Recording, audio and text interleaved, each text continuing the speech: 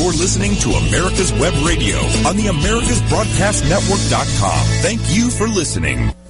Welcome to America's Web Radio. This is Ron Bachman, and you're listening to Healthcare Insight. What I want to try to do today is talk about how legislation on healthcare is actually passed in Washington, D.C., how people get involved with it, how I've been able to get involved with healthcare, and I've been very blessed to work with people I never would have expected to work with in Washington, D.C. to get legislation passed. I worked with both Republicans and Democrats, so I can give you a little bit of a perspective on how both parties approach passing legislation. Now, I know that right now that we're involved in an election and that coronavirus is a key part of the campaigns on both sides. And with the passing of Judge Ginsburg, that's going to be a major part of this election, especially looks like that the nomination and the vote is going to be right up until the time of the election. But healthcare reform is not going to go away. We may or may not discuss more of it before the election because it gets sidetracked with some of these other issues. But certainly after the election, regardless of who winds up in the presidency or how the House and the Senate wind up, healthcare reform to replace Obamacare or to adjust Obamacare, to expand Obamacare, to go to a single-payer system, to go to Medicare for all, whatever that system is going to be a major part of the debate.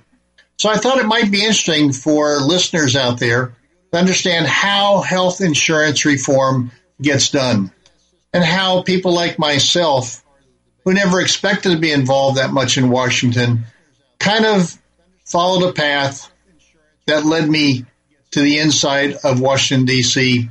and healthcare reform. So let me start my story back in 1990.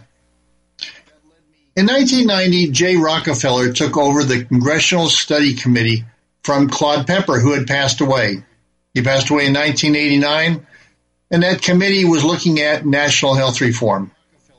And they ultimately came out with a report in 1992. It was on the Democrats' proposal for national health reform. And within that package and ideas on how health reform should be created, how we should move forward in the 1990s, it defined a mental health package. It had a specific design, number of days in the hospital, number of days out of hospital. But it said, or an actuarial equivalent. Now, nobody was really sure what that meant. So the American Psychological Association, looking at this, and they're obviously a key part, a key association, and a key organization where its members are providing for mental health services, they didn't know what that meant either. So they wanted an actuary to help define what an actuarial equivalent was. Well, they just happened to be a client of Coopers & Lybrand. And the key contact at Coopers & Lybrand was a partner named Tim Ray in our Washington, D.C. office. Now, I had just been newly hired in 1992 as a new actuary at Coopers & Lybrand. And I was one of the few actuaries in the whole company. In fact, when I set up my office and I put up my Fellow of the Society of Actuaries, which is the highest educational degree you can get from the in the actuarial profession, people would come in almost with awe, and I kind of laughed and chuckled because I had known so many Fellows of the Society of Actuaries in the insurance world where I came from. But in the consulting world, at least at Coopers & Lybrand, there were very few Fellows of the Society of Actuaries. So the word got out pretty quickly that I had just been hired and had these designations. So Tim Ray called me, and he told me that the American Psychological Association needed some help. And they needed a healthcare actuary to help them with understanding what in the world this national health reform package meant when it talked about an actuarial equivalent in the mental health package.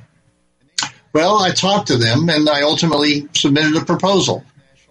I accepted that challenge of trying to figure out what it was they meant and what kind of designs or mental health services could be provided under national health reform that seemed to be developing at the time and what this actuarial equivalent term meant. So once I accepted the engagement, I tried to build a pricing model. And I had some good help on my staff that were sort of master model builders. I don't claim to be one myself, but a fellow named Rick Irwin I had hired almost immediately at becoming a employee at Cooper's Library, and I became a partner about a year later. But at the time, I was an employee, a staff person, and I was able to hire some staff to build up a part of that organization. And Rick Irwin was a really good actuary at building models, pricing models. And Rick was an associate of the Society of Actuaries, and somebody I very much respected for his capabilities. So ultimately, Rick built a model, and we worked together on some of the assumptions and how this would work. And I was ultimately invited to Washington, D.C., to the American Psychological Offices to explain and demonstrate my model and its interpretation of what in the world this actuarial equivalence meant. And it could be a trade-off between inpatient days and outpatient. Instead of having 60 inpatient days and 3 days a week outpatient, we could mix them or match them up in different ways and try to find something that had the same pricing level but had different benefit levels. Or we could do different benefit levels to match up a pricing level or various other combinations. Well, unbeknownst to me, the American Psychological Association was working with Ron Finch, a PhD psychologist at Bell South. Well, Finch had a specific mental health design at Bell South, and he knew what their costs were from the extensive history and cost analysis he had done for actual employees under a given plan design. So I was asked to input to that Bell South design, put it into my model, and check it against the accuracy of the outcome of the pricing estimate of my model versus what Bell South actually performed with that model. Well, fortunately, it turned out that the model that Rick Irwin and I had put together, when I put in the Bell South actual plan design, the model spit out a cost within 5 cents of the Bell South actual costs. Voila! We had a model that actually, under this test, which I didn't know was going to happen until I got to Washington, D.C. that day, turned out we got credibility by reproducing the cost, basically, of what Bell South had with somebody that the American Psychological Association had a lot of faith in, Ron Finch. Well, strangely enough, I had never met Ron Finch, but it turns out that he actually worked in Atlanta in the exact same building that I worked at with Cooper's Library. Very strange coincidence. Well, needless to say, I was further engaged to use the model. Now, in the spring of 1992, President Clinton proposed what ultimately became to be known as Hillary Care. It was a national health reform that the Democrats wanted to put in and that Clinton had campaigned on as well. And I was recommended by the American Psychological Association and accepted on a Clinton task force studying the cost of mental health benefits under the Hillary Care model. Well, I spent many days in Washington, D.C. on the cost implications of various mental health plan designs.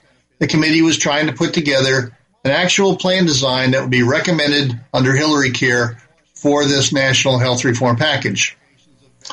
Well, working on this program, by September 22nd, 1992, the Clinton administration had pretty much put together what they wanted, and they had done some initial pricing, but we really hadn't fully studied the entire program.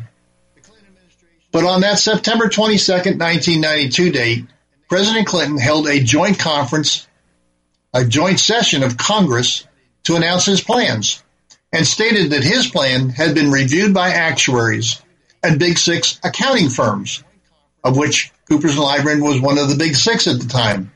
Today there's only 4, but at the time they were called the Big Six. Well, in classic President Clinton form, he announced to the world that his numbers had been reviewed by actuaries at the Big Six accounting firms. Now, having been working on the mental health pricing piece, I had a partner out of San Francisco, John Burko, who was looking at other parts of the Hillary Care pricing, the non-mental health pieces to a large degree. Well, that classic Clinton announcement didn't say that we had approved his numbers, his cost figures. They said it had been reviewed by actuaries of big six accounting firms, giving the belief that these numbers had been audited and approved and recognized by actuaries. That was not the case. So the next day, both John Burko and I felt like we had been had. We had been brought in as actuaries, not for our real work, but to be used as pawns in announcing that actuaries had reviewed the healthcare proposal of the Clintons. Well, we called the American Academy of Actuaries the next day and said we'd been had. The result of that was that the media and the press that came out of that and the inside politics recognition that we had not approved his numbers, his cost figures, got the administration, the Clinton administration, to open up their books, all their pricing assumptions on their entire plan. So we got to review almost everything and got to make it more public as to what the actual cost figures were. Now, as we go through this, you can see that it was really almost by happenstance that I get involved. Now, I want to talk in the next segment about some very interesting inside meetings that I had with Democratic staff, with Senator Kennedy's staff, with talking with people and the results of what Senator Dole and Tipper Gore and some policy experts like Ken Thorpe and others did during this period of time when we moved from there's a proposal out there. We did some initial pricing. We did some guidance on plan design, tried to give some technical advice and insight, but then we kind of got had. And now we're going to really be able to get in and look at the pricing assumptions on the full plan design that was being proposed. I got there by happenstance. My politics don't agree with the Clintons, but that was not my role. My role was to be a technical expert, which I tried to do. And I also really enjoyed being that fly on the wall as this process was unfolding. Now, what I'm describing to you right now is just the very first step. I think you're going to find the stories that followed up this September 22nd, 1992 presentation to the joint session of Congress by President Clinton very interesting from the insider's perspective. Let's take a quick break, and I'll come back and tell you about some of these stories about what really happened on the inside and how legislation tends to be modified and adjusted without the public knowing half of what's really going on. So if you'll stay with me, we'll be right back. The disease of addiction is a life-altering challenge, not just for the person suffering its effects, but also for the family and friends who support and love the one caught in its grasp. What should be the course of treatment? Who is the best person to render treatment? And what is the best place to go for the care that is needed? We know that you want answers to these and many more questions. Call 770-696-9862 and speak to a representative of the Atlanta Healing Center. They can tailor a program specifically designed to address the needs of the person suffering with an addiction or give you guidance as to where that help may be found. Information is the key, and the trained staff at AHC is here to assist. If you wish, you can also get more information on the website located at www.atlantahealingcenter.com. You're listening to America's Web Radio on the AmericasBroadcastNetwork.com. Thank you for listening. The disease of addiction is a life-altering challenge, not just for the person suffering its effects, but also for the family and friends who support and love the one caught in its grasp. What should be the course of treatment? Who is the best person to render treatment? And what is the best place to go for the care that is needed? We know that you want answers to these and many more questions. Call 770-696-9862 and speak to a representative of the Atlanta Healing Center. They can tailor a program specifically designed to address the needs of the person suffering with an addiction, or give you guidance as to where that help may be found. Information is the key, and the trained staff at AHC is here to assist. If you wish, you can also get more information on the website located at www.atlantahealingcenter.com. Welcome back to America's Web Radio. It's Ron Bachman. You're on Healthcare Insight, and we're talking about how health legislation has actually gotten through Washington, what the inside is. Let's pull back the curtain and find out how some of this stuff really works. I've been very fortunate and very blessed in my career of consulting to be involved a lot with Washington. As a political junkie, it's been a lot of fun. So when we last left, before the commercial, I had talked about how I inadvertently, in many ways, just serendipitously got involved with healthcare through the mental health issues that the American Psychological Association was concerned with. And only because one view of national health reform that was established by Senator Jay Rockefeller after Claude Pepper, House of Representatives member, chaired a committee that got taken over by Rockefeller, how he talked about an actuarial equivalent for mental health benefits. And that I happened to be an actuary that just was connected through some partnership relationships, got me involved in Washington on mental health and mental health pricing. Well, I was assigned to a committee. That committee was chaired by the chief of staff from Senator Kennedy. Now, I don't recall his name, but he was the chief of staff. And we would have meetings at least weekly, if not more frequently, on the type of mental health benefits that should be involved, the type of pricing that might be there. I was a technical expert. They didn't know my politics, which was very much against Hillary Care, but that didn't matter. I was there as a technician to try to price out and use this model that had been verified by the American Psychological Association and a coalition of mental health organizations that had gotten together and were trying to influence the ultimate legislation around Hillary Care with regards to mental health benefits. Well, when the 1992 joint session of Congress was held by President Clinton, the public was generally in favor of some national health reform. The market was dysfunctional. People were without insurance. We had high levels of uninsured people. They would claim 40, 50 million people were uninsured. So there was a lot of positive publicity. The press was pushing the idea. Hillary was very popular as a first lady, and she had taken over the whole idea of this health reform. And I was on this committee that was headed up by the Senator Kennedy's chief of staff. Now, in the 9 months following that joint session of Congress, there was a lot of pushback from the Republicans, a lot of pushback from advertising on TV about how terrible these health reform would be and how much it would cost.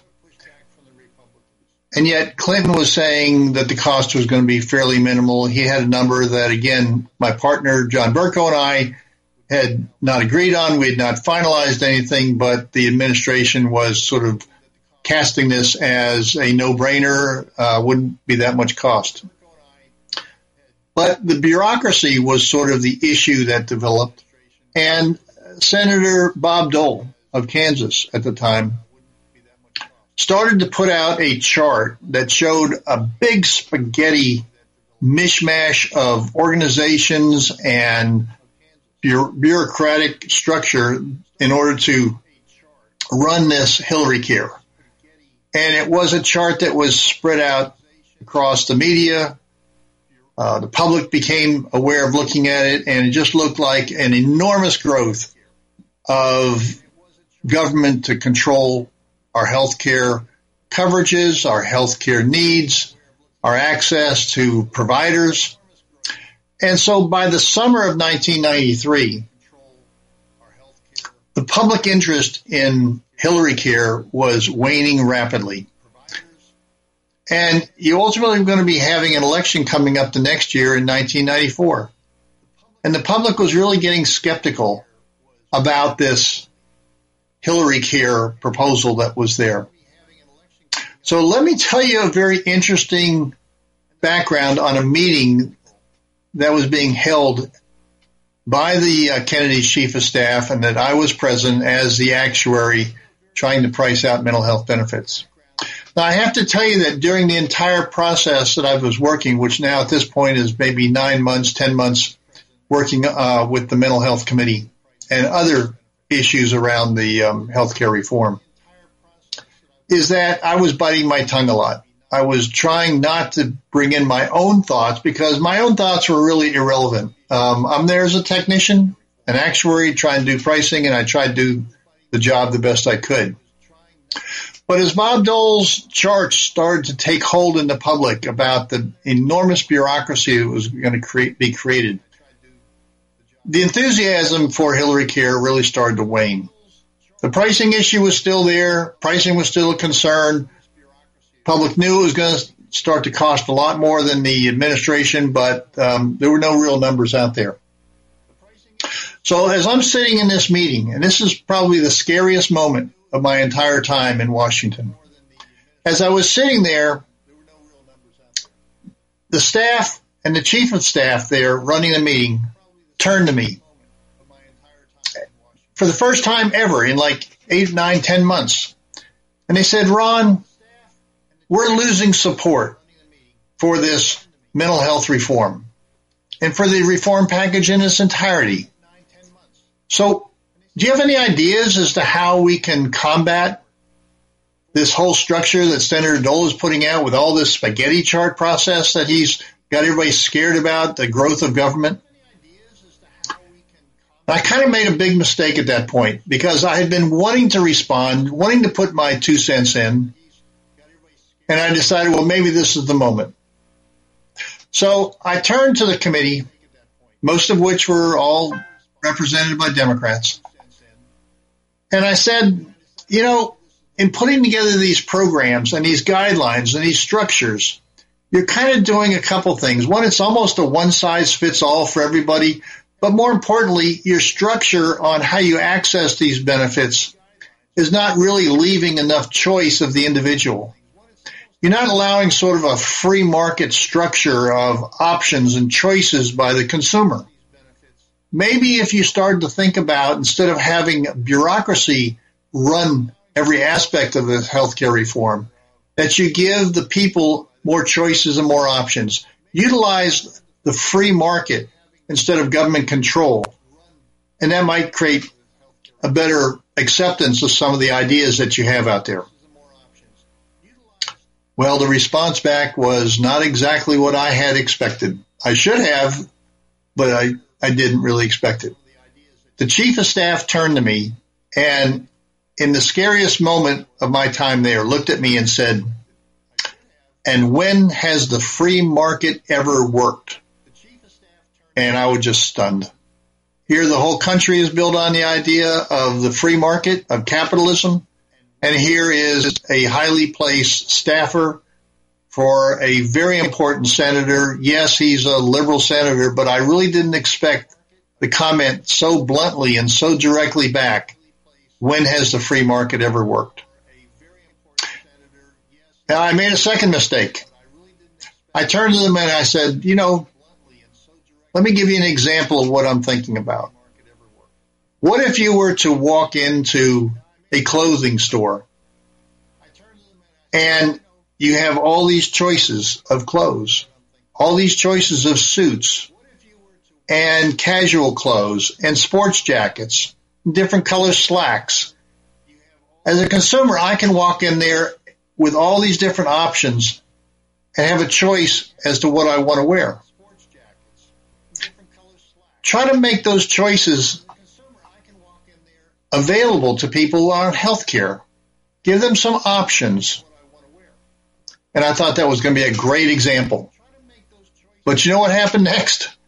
They came back to me and they said, if I want a new suit, I go to my clothier and let him pick it out. Well, my goodness, that was like the ultimate liberal elite response back to me, and I just was floored. So I go back into my box, and I just keep my mouth shut, and I said, well, you all work on it, and let's see how this thing turns out, and I'm ready to do more pricing on whatever structures that you want to establish. But it's while that was many years ago at this point, really almost more than 25 years ago, it is so vivid in my memory as to how obstinate, elitist that group of liberals can be trying to create national health reform.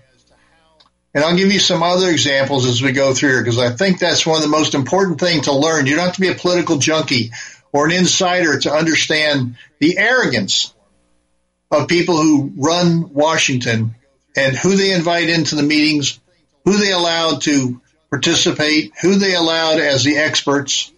They can stack the deck against almost anything they want when they're in control. Now, during this time, I also met with Tipper Gore's staff and a health policy expert, Ken Thorpe. I think he's even still a professor at Emory University in Atlanta. And that was a fascinating meeting because while we talked rationally about healthcare reform policy and cost issues and how we were going to go about this and what recommendations we might be able to support or work through or help or assist in any technical way, we actually met in the old executive office building. And the offices that we met at had a fascinating history. Now, the old executive office building, for those of you who may not have been to Washington or involved in any way in the politics up there, is an attached building to the White House. And many meetings where you would go and say, we're going to meet at the White House, you're actually meeting in the old executive office building. They're sort of connected. They're separate buildings, obviously, but they're connected through various channels and hallways and underground passages.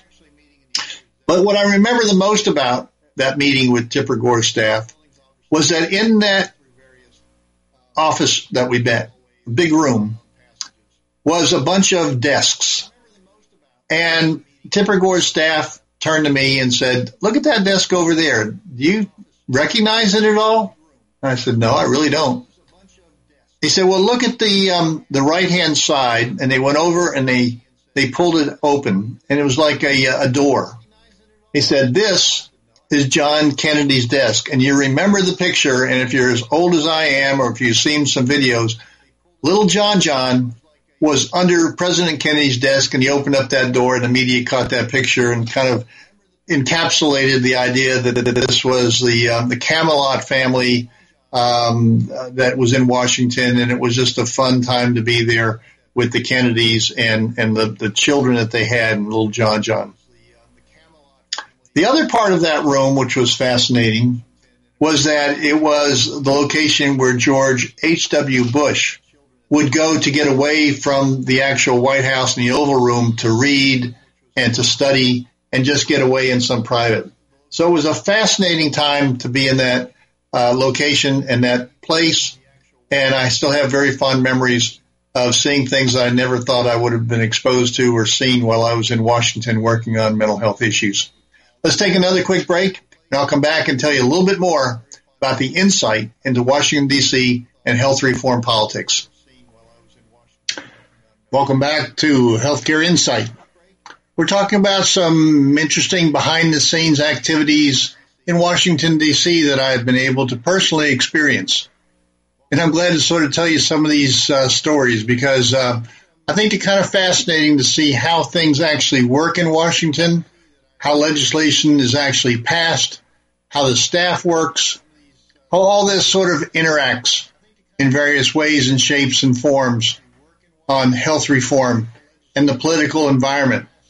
Now, we know today that the politics are much tougher, much more angry in its tone, much more partisanship. But that certainly was part of the deal back in the 1990s, but obviously not to the extent it is today.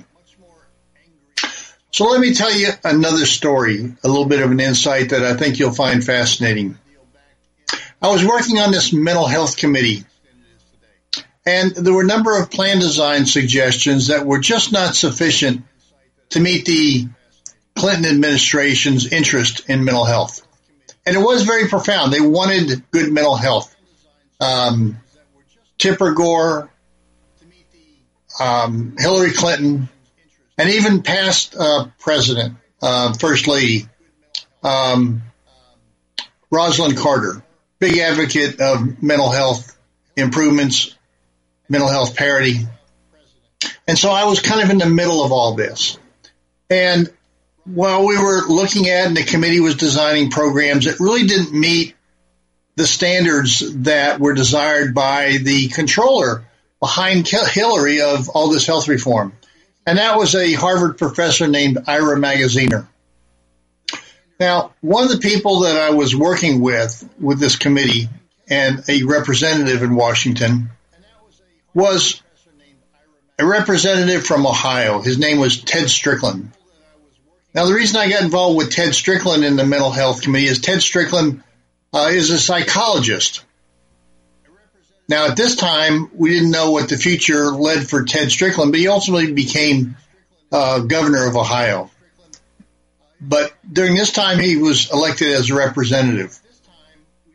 And they wanted to meet with the White House and Ira Magaziner around mental health benefits. So Ted Strickland and I were talking about the design and the structure and some of the issues. He said, well, let's go over to meet with Ira Magaziner at the White House, and we'll sit down and we'll talk about what they want, and then we can figure out what the pricing of it would be and what kind of plan designs we should be proposing. So I said, okay, great. Let's go. That would be kind of fascinating, and I was just enjoying being along for the ride. Well, Ted Strickland's wife was his chief of staff.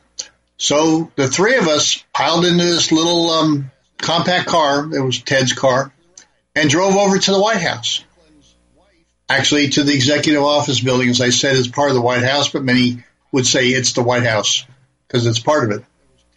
So we enter through the gates, get checked in by all the security, and we go to Ira Magaziner's office. It's in the old executive office building. And we sit outside in the anteroom waiting to meet with Ira Magaziner. And along the way, there were two sort of instances I'd like to relate just to show you what can happen in politics, because Ted Strickland didn't know really who I was, other than I was doing good work on mental health benefits and was encouraged to participate in this whole activity by the American Psychological Association, of which he was a member. Well, along the way on our drive to the White House, Ted and his wife were talking back and forth and just kind of making small talk. And I remember one particular comment that he made that really struck me, because I have a strong faith as a Christian. But Ted was talking about his upcoming re-election that would happen in 1994. And he was telling his wife and kind of speaking to me at the same time about how he had won the election, but he was going to be in a tough fight for re-election because of the damn conservatives in the southern part of Ohio. And I thought, wow, can't believe that an elected official would talk that way about a significant part of the community of faith-based individuals. Struck me then. I could not believe he wound up winning and becoming Ohio's governor when he has such disdain for a large part of the population that he should have been representing. So let me move back to the White House and the anteroom for Ira Magaziner. And again, Ted just speaking sort of without any real filter.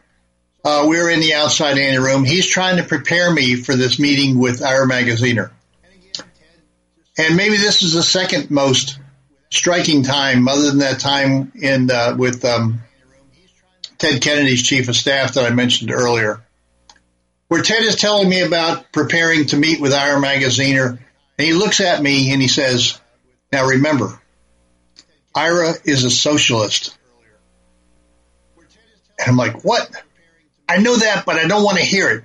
I really don't want to know that so blatantly up front.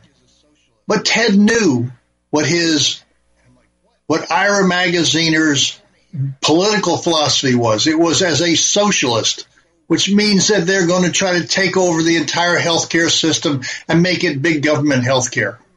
I could not believe that he verbalized that, but it was in a moment where he didn't really know who he was talking to and just assumed that I was a supporter of the progressive movement, if you will, that's now in 2020 come out so strongly. So it's been sitting there in the White House under Democratic leadership, but it was a rather striking meeting that I will always remember. A later conflict developed with Magaziner because we never actually met with him. He was on the phone so much that the meeting got canceled. We walked out with these little stories and memories that I have about that drive and that meeting. But there was a later conflict that with Magaziner because he wanted to do what he wanted to do, but he couldn't get the price down for the benefits that he wanted to put in, which was very extensive benefits. And what he wanted and what HHS and was CMS, the Health and Human Services, and the Center for Medicaid and Medicare Services wanted at the time, because they were under Democratic control. They wanted to put in something very expensive. They didn't want to price it. It doesn't matter to me as a technician what he wanted to put in. I would just do the pricing on it. Well, he wanted to take the pricing of a limited benefit, but in the design that would get through any future legislation when this thing finally came to a vote. He wanted to put in a more extensive benefit. So he wanted to kind of ignore the work that I was actually doing for him. Well, as an actuary, I didn't think that was the right thing to do for him to do that, obviously, but it was not the right thing for me to be silent about it. So I called an actuary friend of mine. His name was Guy King, and he was the chief actuary at the Center for Medicare and Medicaid Services. He was the chief actuary for Medicare, was his official title. And I informed him of Magaziner's plan to sort of bypass the pricing recommendations, where Magaziner was going to use the old pricing estimate for the new benefit that he wanted. And Guy disclosed this scheme to reporters, to the White House, to Republicans, and it stopped Magaziner. And Magaziner was not happy. And he wanted to discredit me. You know, you hear about these things that go on in Washington where people get discredited and lies are made up about them, distortions about their career or something they said or did. Well, Magaziner wanted to discredit me.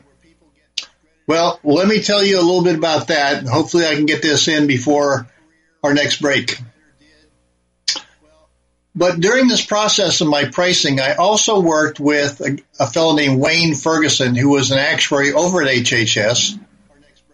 And he knew what was going on as well, but I worked with him and to come up with a pricing that was not to the liking of Magaziner.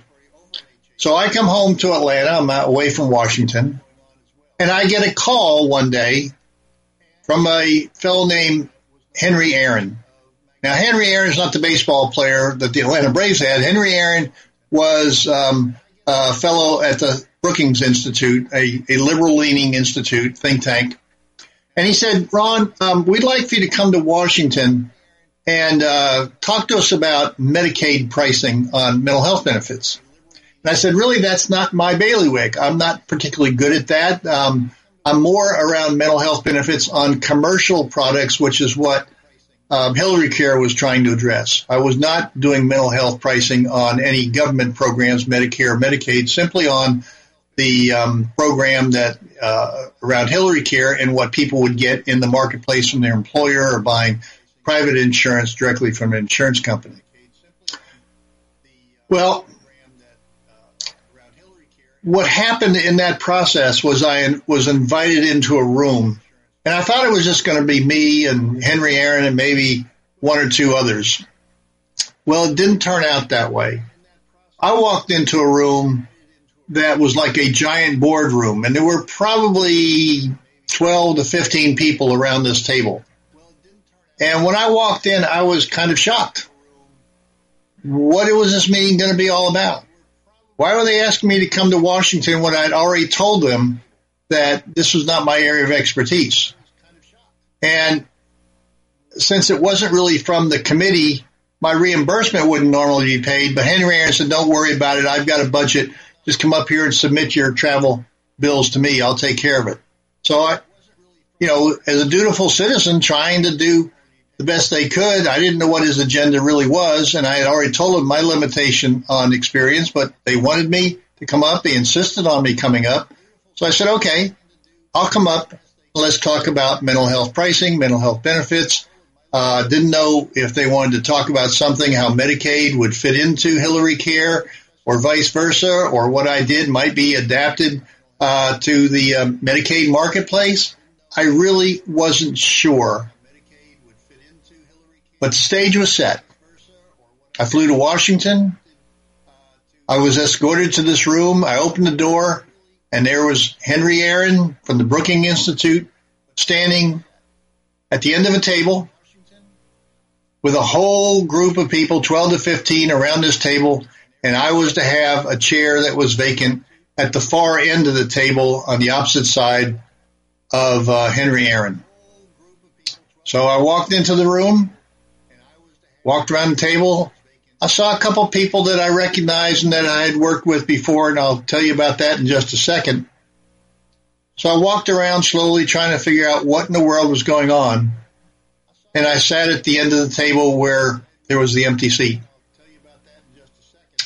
Well, what happened after that should send chills up anybody's back who gets involved with the federal government. And I'm going to tell you about that story in our next segment. So come back and join me again for what happens in this mystery room with all the activity and all the interest around me and my work on mental health for Hillary Care. Be right back. You're listening to America's Web Radio on the AmericasBroadcastNetwork.com. Thank you for listening. Welcome back to the final segment of Healthcare Insight. And today I'm really trying to give you some insight into what healthcare reform is and my experience in Washington, D.C., which wasn't always so great. It was always interesting, but wasn't always so great. So the last segment, I left you off with the idea that we went into this room, big long table with 12 or 15 people, and trying to figure out what in the world they had invited me to Washington to do.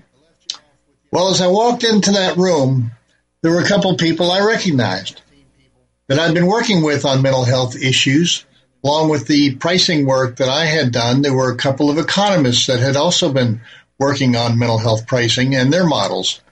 One was a fellow named Richard Frank from Harvard, and the other was a fellow named Tom McGuire from Boston College. Those two kind of teamed up to write a lot of articles, and later on I'll tell you how we continued to work together after this meeting. But as I walked into this meeting, I saw Richard Frank and Tom McGuire and walked past them as I went to that empty seat at the end of the conference table. And I greeted them, and when I sat down, I was introduced by Henry Aaron. And the first thing I got to say was, I'm glad to see Richard Frank and Tom McGuire here, because if you're using them, if you're drawing on their knowledge of mental health and their pricing, their economic models, I can assure you that my actuarial model has factored in most of the things that Richard Frank and Tom McGuire have factored into their economic models. And I looked at them and they kind of shook their head because we had been working together before. So as we went through and they were challenging some of my work and some of my assumptions around the Hillary Care pricing model, it clearly didn't have anything to do with what I was brought to Washington to talk about on that phone call with Henry Aaron, where he said he wanted to talk about Medicaid. Well, it didn't have anything to do with Medicaid. It had to do with challenging my actuarial pricing model. But what he didn't know was that I had been working with Richard Frank and Tom McGuire, who were well respected and accepted by the Brookings Institute. So as they challenged my model, I kept explaining what I was doing and how it was working, and that I had factored in various features of the economic model that Richard Frank and Tom McGuire had included. And then the meeting kind of ended abruptly. And everybody got up and left. But there was only myself and Wayne Ferguson sort of dragging behind the rest of the group, because I had been working with Wayne Ferguson, who is an actuary at Health and Human Services working on mental health pricing. So I had touched bases with all the key technical, actuarial, economic people in the work that I was doing. And Wayne pulled me aside and he said, Ron, you don't understand what just happened, do you? I said, I'm confused. Why was I brought up here? Why were they so interested in my economic model when I was told I was coming up to talk about Medicaid pricing, which I told them I didn't have an expertise on? He says, well, you don't understand, Ron. What they were doing was bringing you into a room to chastise you and destroy your reputation as an actuary for putting together a model that did not produce the results that they wanted. They didn't produce the results that Ira Magaziner wanted. So you just dodged a bullet because they were intent on destroying you. But when you said, and when they agreed that Richard Frank and Tom McGuire were part of your model, that you were consistent and had been working together, you completely deflated what they were going to do. So that's why the meeting ended so fast and you dodged a bullet. Well, I know other people in Washington, especially these days, get their character assassinated by the left, by the liberals, by the progressives. And so I now have a much better appreciation and sympathy for those who have to go to Washington and put up with that.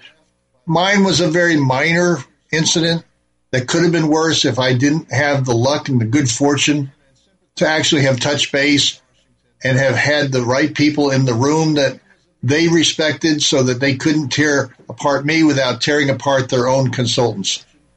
So just a very interesting side story on how your reputation can be online and you don't even know it.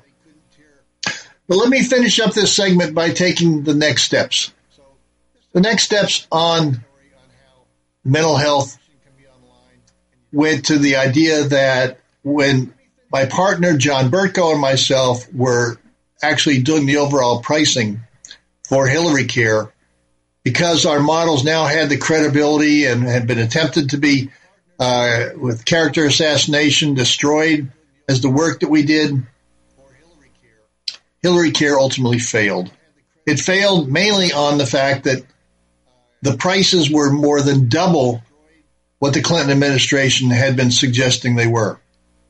Now, let me tell you the real lesson that was learned by the Democrats when we ultimately get to Obamacare.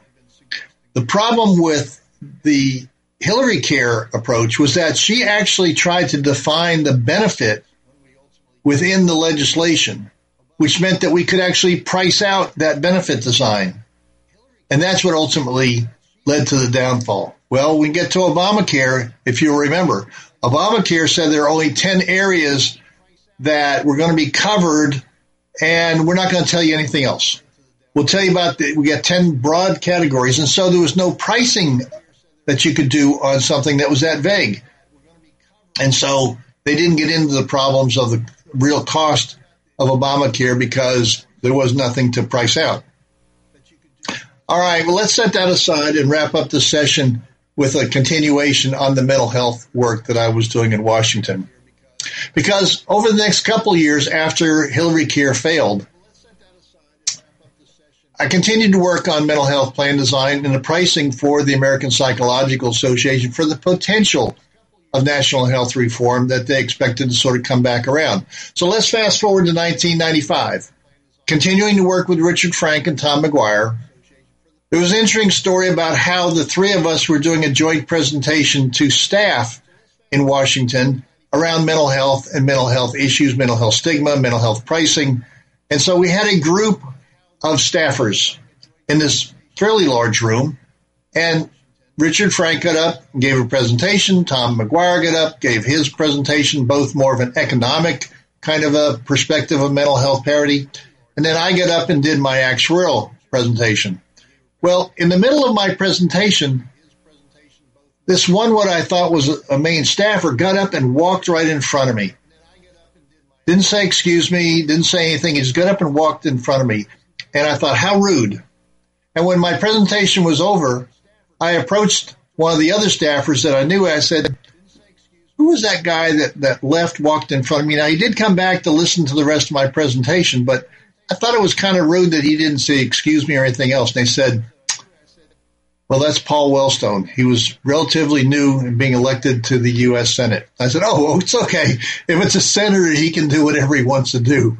So that was my first introduction to Paul Wellstone. Well, that was critical because Paul Wellstone was a real champion for mental health benefits. And I did cost estimates on a proposal in 1996 that he pushed forward when he couldn't get full mental health parity. He got something much less than that. He got something that really only covered parity, equality, if you will, on the benefit designs for annual and lifetime limits. And my pricing on that was about 50 cents per person per month, or about $6 annually. I thought it was fairly minimal. And you can have annual lifetime parity, but if you don't have day limit or hospital limit, unlimited amounts, then it doesn't really matter if you have $1 million a lifetime limit if you still only have 30 days inpatient, or you have 1 day a week or 3 days a month or whatever on limitations on outpatient services. So it seemed pretty minimal to me. Now, other cost estimates that came in from other consulting firms and other advocacy groups came in much higher than my 50 cents. I have to tell you that ultimately, after that legislation was actually passed, that the actual cost came in at less than 10 cents. So I was the closest. I was still 5 times higher, but others were many multiples of that higher. They were several dollars was their cost estimate, trying to defeat the legislation on a cost basis. So I thought the actual legislation of having parity that passed in 1996, it was called the Paul Wellstone Mental Health Parity Act of 1996. I thought that was kind of a useless piece of legislation because it really didn't do anything practical. But I'm not a politician, and I didn't understand the genius of Paul Wellstone at the time, because what it did was it energized the states to go out and pass mental health parity on their own. And so for the next several years, I actually testified in 30 to 35 states on mental health parity, did pricing on a state basis to get those pieces of legislation passed. It was a very exciting time for me because I believed in mental health parity. I wanted to get it passed, and my cost estimates were much lower than many other cost estimates out there, and ultimately mine proved to be the most accurate anyway. So there are a lot of very interesting stories about what happened in state by state, and time is running out on us today, so I won't be able to get into that, but I found it very different from state to state. Vermont was very different, where we actually sat down, pro and con proponents, other actuaries sat down, and we had a debate about what the costs were and why we came up with certain things.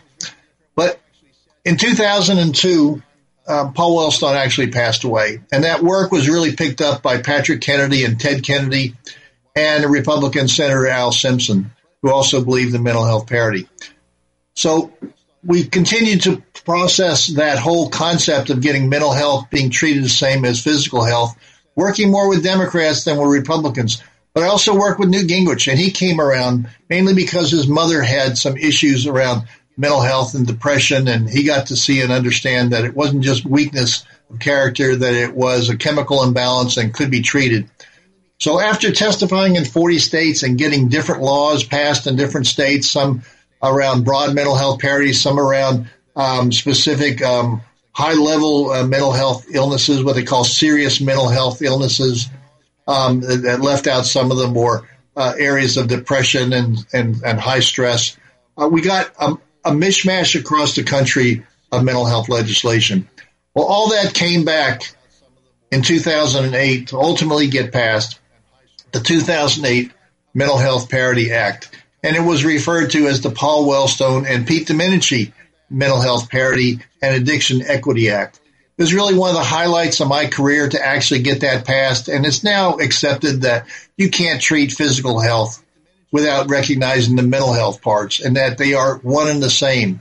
That you can't treat a diabetic who's being resistant to medications or having troubles if they're depressed. So you can't separate those things. And we not only got this passed on the commercial side, but we actually changed the way there was differences in the Medicare mental health benefits, and we equalized those as well. So this is a very exciting time of my life to get through this. The stories are plentiful throughout this whole process. I've given you a little bit of a flavor, and I hope you also understand a little bit about how the sausage is made in Washington, D.C. Well, thank you for your time today. I hope this was interesting. We'll come back and tell more stories at a later date, but we're going to get into mental health parity as we get closer to the legislation. We'll get into mental health reform and national health reform in a broadest sense as well as we move into the election this year, where health care is going to be a big issue both before and after the election. See you next week. Thank you for listening. You're listening to America's Web Radio on the AmericasBroadcastNetwork.com. Thank you for listening.